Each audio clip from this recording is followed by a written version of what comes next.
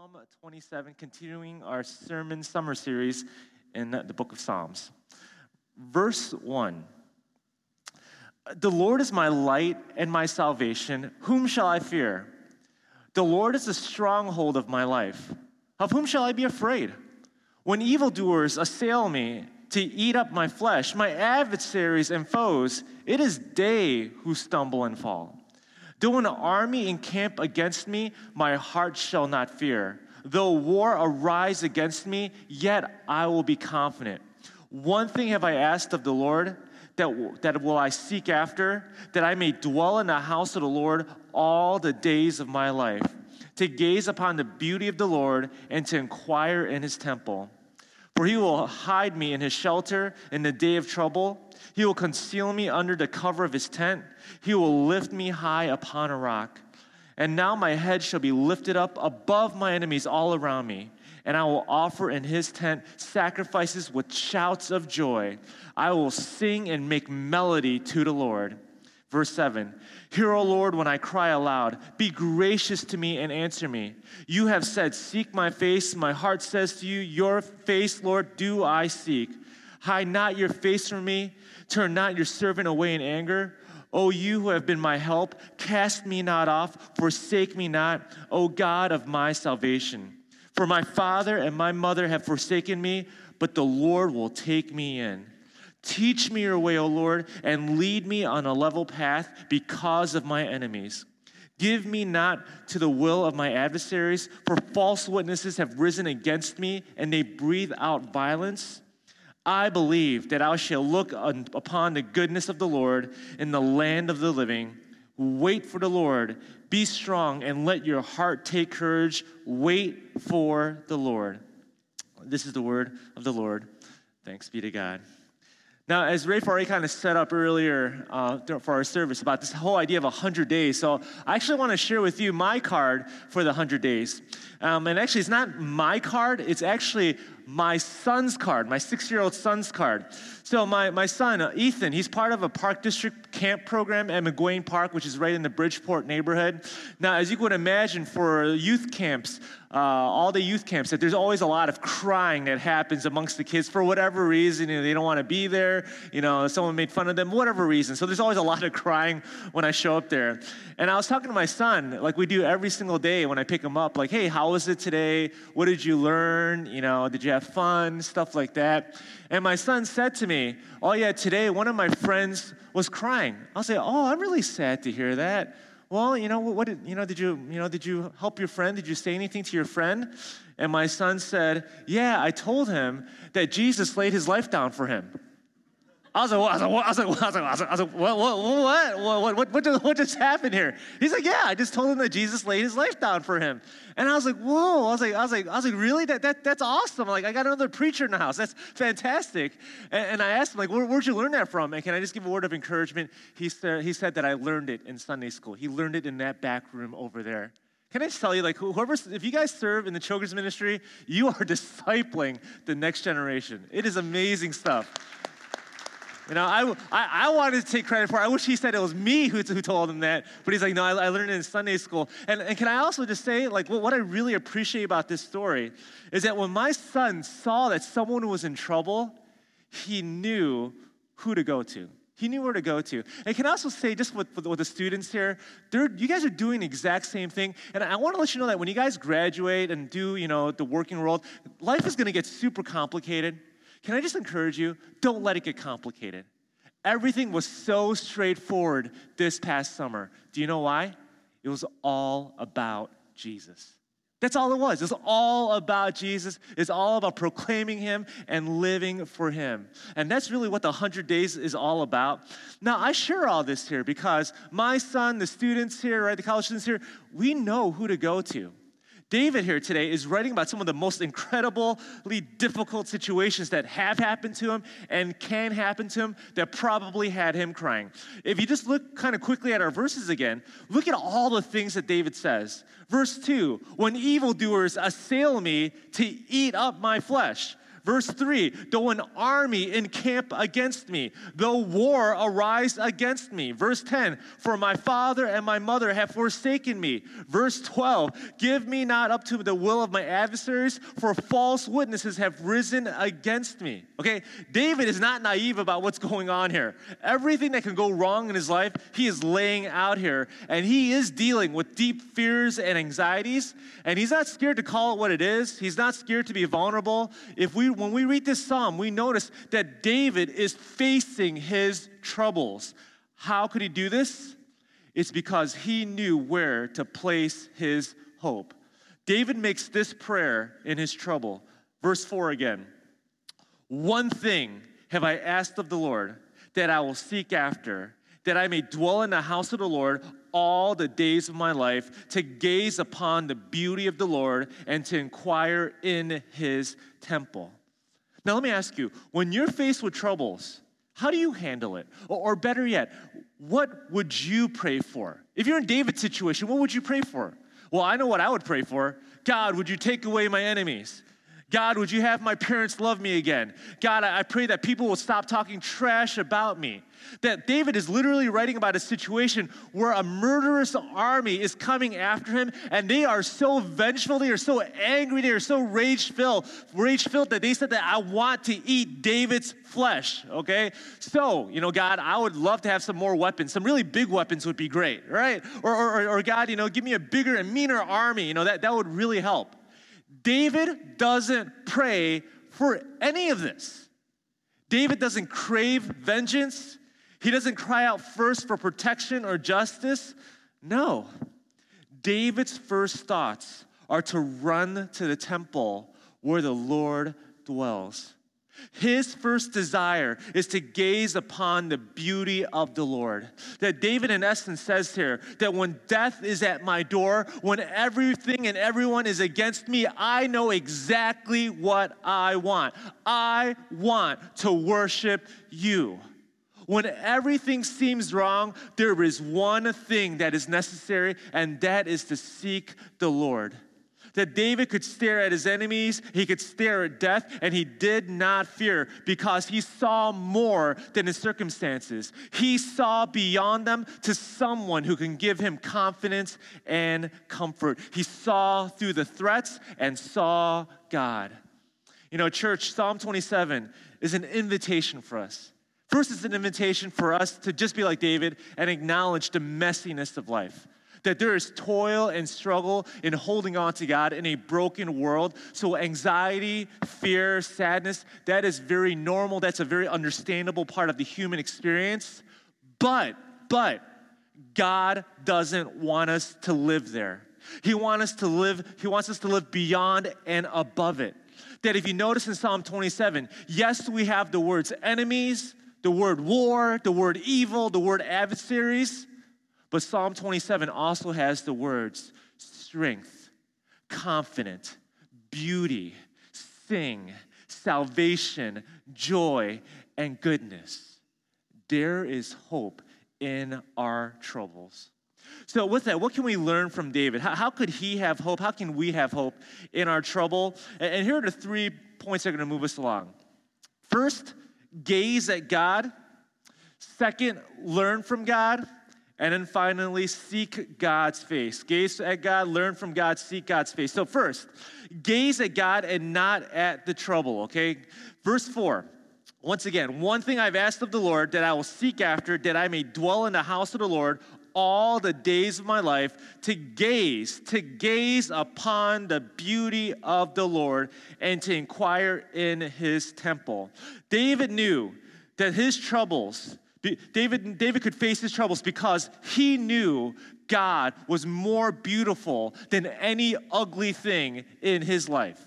That David knew that God was beautiful in his sovereignty, beautiful in his wisdom, beautiful in his grace, beautiful in his love, beautiful in his mercy, beautiful in his tenderness. And that is exactly what we need to see in our moments of trouble. Otherwise, our troubles will overwhelm us. It will consume our mind. We're going to meditate on it day and night. And before you know it, your troubles are going to define you. Your troubles will become your identity. You're nothing more than your failures, your losses, your worries, your disappointments. And the more you gaze at your troubles, don't they become larger and larger and larger and larger? And then God's presence becomes smaller and smaller, and he becomes more distant. That is why we panic and fear, because we are overwhelmed. Instead of letting God overwhelm our problems, we're letting our problems overwhelm us. For many of us right now, we're gazing at a lot of ugly things. Maybe from a broad spectrum, we're gazing at our country coming apart at the seams.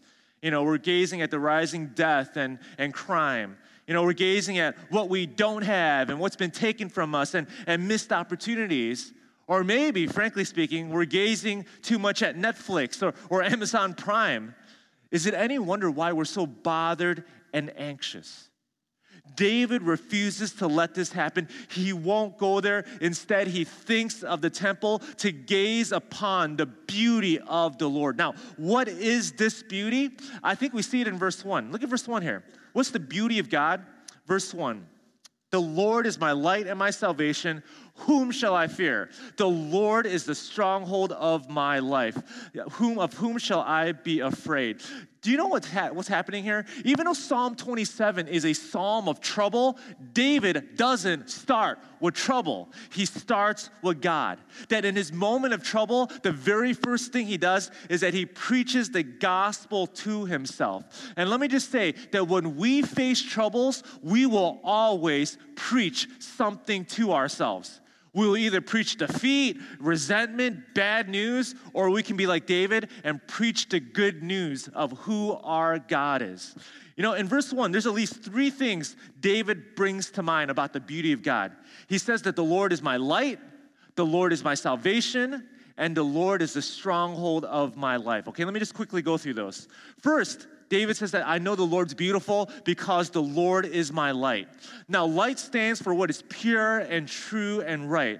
In a world that seems so impure, so unrighteous, in a world where there seems to be so much wrong happening, there is one who is true, one who is right, and one who rules over all. Now, here's the thing about darkness. Darkness has a way of increasing our fears. The unknown is terrifying. And it's in darkness we begin to ask a lot of the what ifs. What if this happens? What if that happens? In our troubles, it can be hard to see God. But when the Lord is our light, it means that even though we can't see him, he sees us. There's a story in Exodus chapter 3 where the children of Israel are facing immense affliction under the hand of Pharaoh, and they've been crying out nonstop, God help us, where are you at? God says this, I have seen the affliction of my people, I have heard their groans, and I have come down to deliver them. That is the light of God. You can't see God in your troubles, but let me tell you something, God can see you. God sees you right where you're at, and because he sees you, you can live confidently. That is the beauty of the Lord. Second, the Lord is my salvation. Salvation means deliverance from bad things, from evil things. It means that no matter what today might look like or whatever problems might come tomorrow, when it seems like the bad guys are winning and there's evil at every single turn, when the Lord is my salvation, it means that evil does not win. God wins. One day at the end of history, we're going to be invited to a funeral that we all want to go to. And it will be the funeral of sin, Satan, and death. That is the beauty of the Lord. And here's the third thing that David says. The Lord is the stronghold of my life. Now, the idea of a stronghold is like a fortified building that provides protection against attacks. There is safety and refuge. And in those moments that I feel vulnerable in my troubles, that I feel weak, that I feel lonely, there's a place that I can go to and I can find rest. Earlier this week, our family took a mini vacation to Warren Dunes for some beach fun. And when we went out there, the waves were just it was menacing. The waves are just super high. And my two older sons, they loved it because they're bigger and they're able to run into the waves and punch it. And, they got all violent with the waves. They had a great time. But my third son, who's only 4 years old, he also loves playing in the water.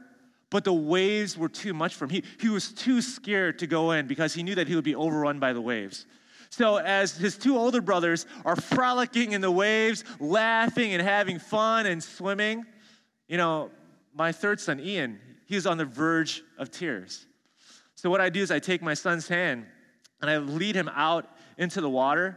And what I do is I lead him out into the water and I stand right in front of him. He's right behind me and I stand right in front of him. And the whole entire time as I'm doing that, I'm letting the waves beat against me so that my body could create this little barrier where my son could feel safe. Can I just say, this is what it means for the Lord to be your stronghold? He takes the beating so you don't have to.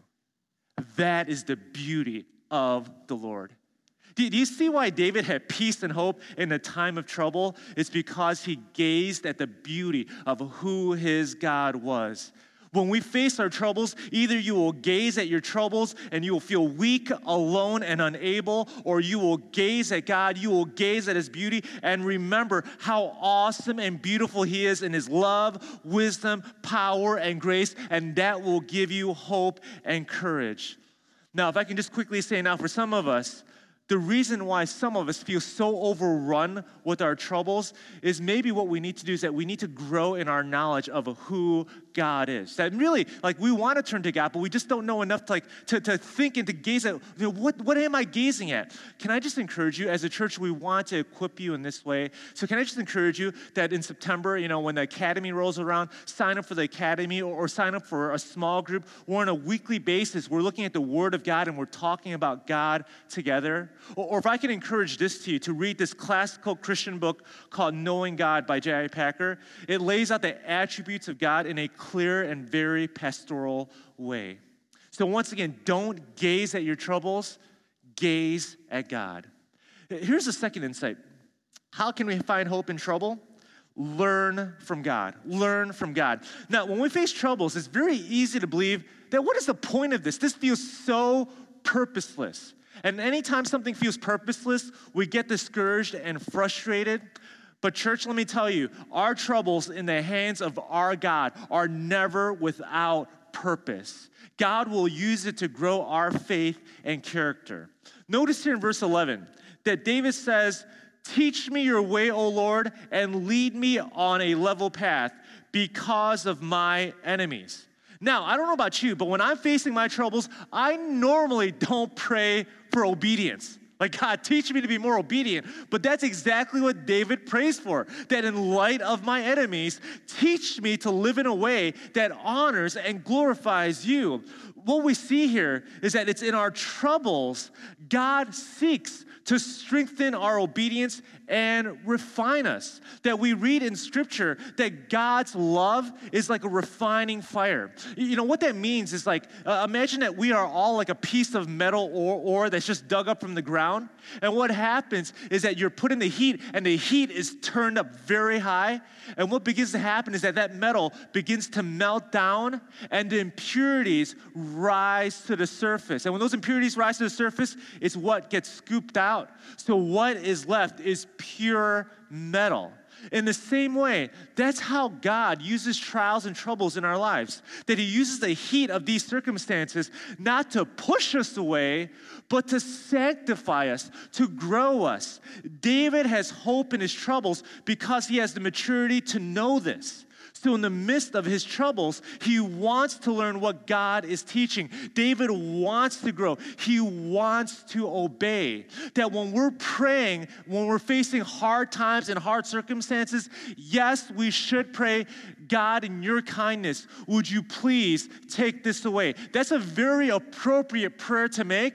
But also you should be praying, God, if there's a lesson for me to learn, would you please help me to learn it? Pray those prayers as well, because that is what God is seeking to do. In our troubles, are we listening to God? Are we trying to learn what he's teaching us? C.S. Lewis once said this. Let me show it to you. He said, God whispers to us in our pleasures. He shouts to us in our pain. Pain is God's megaphone to rouse a deaf world. God might be shouting at you right now because of your misplaced priorities. Maybe he's shouting because we have wandered away. Maybe he's shouting because he wants you to come back to him. It's in crisis, God's voice is amplified. Are we listening? David also says in verse 14, wait for the Lord, be strong, let your heart take courage, wait for the Lord. Can I just tell you, that's the one word that many of us don't like. It's the word wait. Right? We don't want to wait. We don't live in a culture that values waiting, okay? But patience is a discipline, right, that we need to have when we are faced with troubles. That we want to go and we want to fix things. We don't want to be wandering in the wilderness. But David here at the close of this psalm knows that what he is going through is a process. He understands the reason he waits is that he knows that this is a journey of spiritual growth where God is increasing his trust. Is it any wonder that when we read throughout all the Bible, the stories of the prophets, of Abraham, of Joseph, of the people in Egypt waiting for Moses, for God to send and deliver for 400 years, how David ran from Saul, the 400 years between the Old Testament, end of the Old Testament, to Jesus, the persecution of the early church. Have you noticed that there is a lot of waiting in the Christian life? God does this because there are lessons we learn in a time of waiting we can't learn any other way. That it's in waiting we learn that we are not in control and God is in control. It's in waiting we cry out with childlike faith. It's in waiting we can experience the goodness of God. Look at verse 13. It says, I believe that I shall look upon the goodness of the Lord in the land of the living. Wait for the Lord. David says that I wait for the Lord because he believes that God is good. And David right now, what he is saying is so counter to our human nature because we don't like to say that God is good in the hard times, but we like to say that God is good in times of plenty. That when we see Instagram pictures of weddings, hashtag God is good. Pictures of my baby, hashtag God is good. Pictures of my vacation, hashtag God is good. Picture of my new car, hashtag God is good, right? Now, it's fine and it's all good. God can be good to us in these gifts, but is God only good when he gives gifts? Is he only good in times of plenty? This is where many of us struggle because when we're in crisis, we don't really believe that God is all that good because waiting doesn't feel good. In a society that encourages instant gratification, express lanes, fast passes, next day shipping, buy now, pay later, that's what feels great. But David waits for God to answer because he believes it will be better than anything this world has to offer. He doesn't rush the process. He doesn't trust Google more than God. The Lord is good, so he waits for him. He prays, he prays, he prays. He knows that the Lord is good and the Lord will exalt, restore, establish, strengthen, and support him. Whether now or in eternity, God's goodness is our guarantee. Now, for some of you here today, you are in a season of waiting. You're waiting for a job, waiting to become parents, waiting to adopt, waiting for companionship, waiting for healing, waiting for reconciliation, waiting for justice, waiting for direction. In these waiting moments, will you trust God as your perfect, sovereign, all-powerful, and good creator? In God's word, we have over 7,000 promises to encourage our hearts. But oftentimes, these promises are tied to waiting. Because waiting requires me to feel the depth of my need and my inability to do things alone. Waiting exposes whom I really trust and depend on. Waiting really exposes my one thing. Is it any wonder why God makes us wait? It's so that we would know what our one thing is and that we would go to God.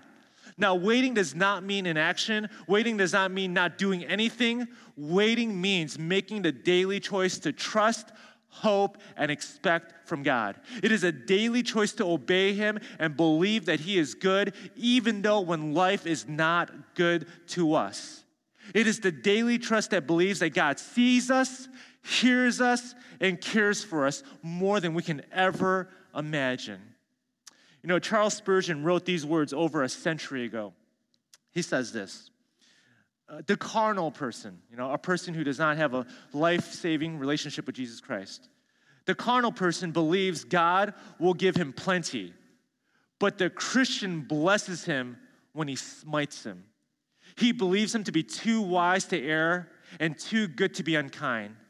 He trusts Him where he cannot trace Him, looks up to Him in the darkest hour, and believes that all is well. Let's wait on God because He is good. Let's learn from Him and lean into Him in our troubles. And here's the final insight. How can we have hope in our troubles? Seek God's face. Verse 7 to 10 here again. Hear, O Lord, when I cry out. Be gracious to me and answer me. You have said, seek my face. My heart says to you, your face, Lord, do I seek. Hide not your face from me. Turn not your servant away in anger. O you have been my help. Cast me not off. Forsake me not, O God of my salvation. For my father and my mother have forsaken me, but the Lord will take me in. Now, what does it mean here for David to say to seek God's face? Now, in Scripture, to see God's face is a metaphor of knowing God in a personal way, okay? Let me kind of illustrate this. Now, just imagine that you are going to the United Center and you're watching the Chicago Bulls play. Now, the seats that I normally get are the nosebleeds, okay? I get the cheapest seats, which is usually so high that I can literally touch the ceiling. That's how high I am in the United Center. Now, when I'm that high up watching the basketball game, all the players look like little dots to me, okay? That's all they look like. And the only way I know that someone has scored is because the Jumbotron told me who scored. That's the only way I know.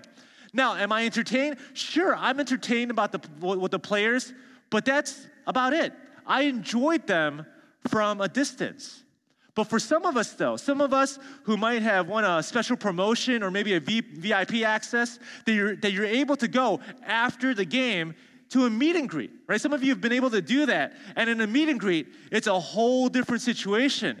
Now these players aren't little dots on the court. Now you're literally face to face, shaking hands, feeling their sweat, taking pictures, you're getting autographs, you're small talking. Now, before this meet and greet, you would have described your experience of watching the game as, I saw Zach LaVine play. Yeah, I saw him play. But after the meet and greet, you would say, I met Zach. I met him. I call him Zach. That's we're our first names basis now, right? Because you've had a face-to-face encounter. Your relationship has become a little bit more personal because it's at our faces we see each other. It's at our faces we hear each other. David sought God's face because he loved being in the presence of God. This is why in verse 1, David didn't say, the Lord is light. The Lord is salvation. The Lord is the stronghold of life. That would have been absolutely true. But notice what he says in verse 1. He says, the Lord is my light. The Lord is my salvation. The Lord is the stronghold of my life. David had peace and hope because he was personally connected to the one who is light. He was personally connected to the one who is salvation, the one who is strong. David's understanding of God wasn't impersonal. It wasn't just academic. It was personal and it was transformative. He knew deep in his heart that he was loved by God. Verse 10, one of our greatest fears. For my father and my mother have forsaken me, but the Lord will take me in. David says here that even if my closest of relationships, like that of a parent and child, if my parents would ever turn their back on me, I would never lose heart because I have the greatest love the love of God. That is what David is saying. David seeks his face. We know, and we know that when David's seeking his face, we know that where David sees God's face most clearly, and we see it throughout this psalm, is he sees it at the temple of God. If you notice in our psalm, how many different ways that David talks about the temple. Now, back in those days, the temple wasn't built yet. It wasn't built till Solomon, but it was a tabernacle. But he calls it the temple. He calls it the tent. He calls it the house. He calls it all these different names. And normally when you give something a lot of different names, it means you're probably pretty close with them because you have all these names for them. But this is how David saw God. He saw God through the temple. Verse 4 again, that I may dwell in the house of the Lord all the days of my life, to gaze upon the beauty of the Lord and to inquire in his temple. When David sees the temple, the tabernacle, he sees the beauty of God and experiences the love of God. Well, what did David see from the tabernacle, from the temple, that led him to believe this? What I believe he saw, and what everyone saw from the tabernacle, was the sacrifices. That's what happened at the temple. The people of God would bring animals to sacrifice to atone for their sins, and I believe that it's through that sacrifice David was learning about his God, that he was seeing God's holiness and justice. He saw a God who required sin to be paid for, that he was a God who dealt with evil, but he also saw in the sacrifices a God of love, because it's in the sacrifices there was forgiveness, that you could be made right with God and you can draw close to God, that it's in the temple. He saw a merciful and just God. When David thought about the temple, it led him to gaze at the beauty of God, and it made him so hope-filled to see the temple, the tabernacle. Now let me ask you, how much more hope and fearlessness should we have, because we don't gaze God through the animal sacrifices, but now God's face has been fully revealed in the person of Jesus. David didn't have this. We have this. We've been able to see God in the flesh, a face that was tempted like we were tempted, a face that felt the pain that we felt, a face that lived the life that we could never live and died the death that we deserve. That it's on the cross. Jesus is forsaken by everyone, including God. God hides his face from Jesus in his trouble so that God would now shine his face towards us in our time of need. It's on the cross. Jesus cried out for his Father not to turn away in anger. It's when Jesus, who had his Father, who loved his Father, who prayed to him as Father for the first time on the cross, stopped calling him Father because he was being forsaken. Jesus faced the false witnesses who were intent on violence. Every nightmare of Psalm 27, Jesus faced. Why? Is so that you would know that your Redeemer lives. Is so that you would know forgiveness, acceptance, and life. Is so that you would know that Jesus is the true light of the world in verse 1. Is so that you would know that the name of Jesus literally means the Lord saves. That's what the name Jesus says. It's so that you would know that Jesus is your stronghold, because on the cross, he takes the beating for you. You can face your troubles. You can face your enemies. You can face your fears, because in Christ you see the face of God. Don't let your troubles overwhelm you. Let God overwhelm your troubles. Amen? Amen. You know, in the story of Job and his wife, they are devastated with death and with Job's physical suffering. And it's tragedy on top of tragedy. It finally gets to a place where Job's wife, who is so overwhelmed with everything, tells Job, will you just curse God and die? Now, you know it's really bad when your wife tells you to go die, okay? You know it's really bad, right? But this is what I love about Job. Job doesn't do that. That instead of cursing God, he falls on his knees and worships God. You know, friends, we have the same choice. Either our troubles will move us toward God or move us away from God.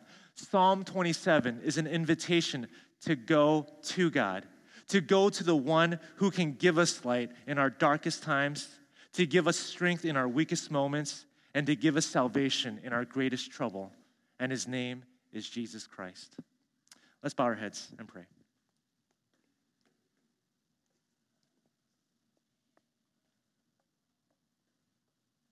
Father God, Lord, with open hands now, God, we just lay our fears, our anxieties. As your word says, we cast our burdens upon you, God, for you care for us. And God, we see it so clearly in this psalm. That God, that one of the things I appreciate so much about the word of God is that it's not hokey pokey, it's not like rainbows and ponies everywhere, but God, it deals with the realities of a broken and fallen world. But Father, we don't have to live in that in a way that reflects defeat, reflects sadness, but God, we can live beyond and above that. We can live with our eyes set towards you. So Father, I pray, Lord, that you would help us to gaze upon the beauty of who you are. And we know that the fullness of that beauty is seen in the face of Jesus Christ. So Father, whatever we're facing, Lord, pain is real, the troubles are real, the fears are real, but God, you are more real than any of that. So God, help us to grow in our trust towards you. Help us to wait for you. Strengthen our hearts in these moments. It's in Christ's name we pray. Amen.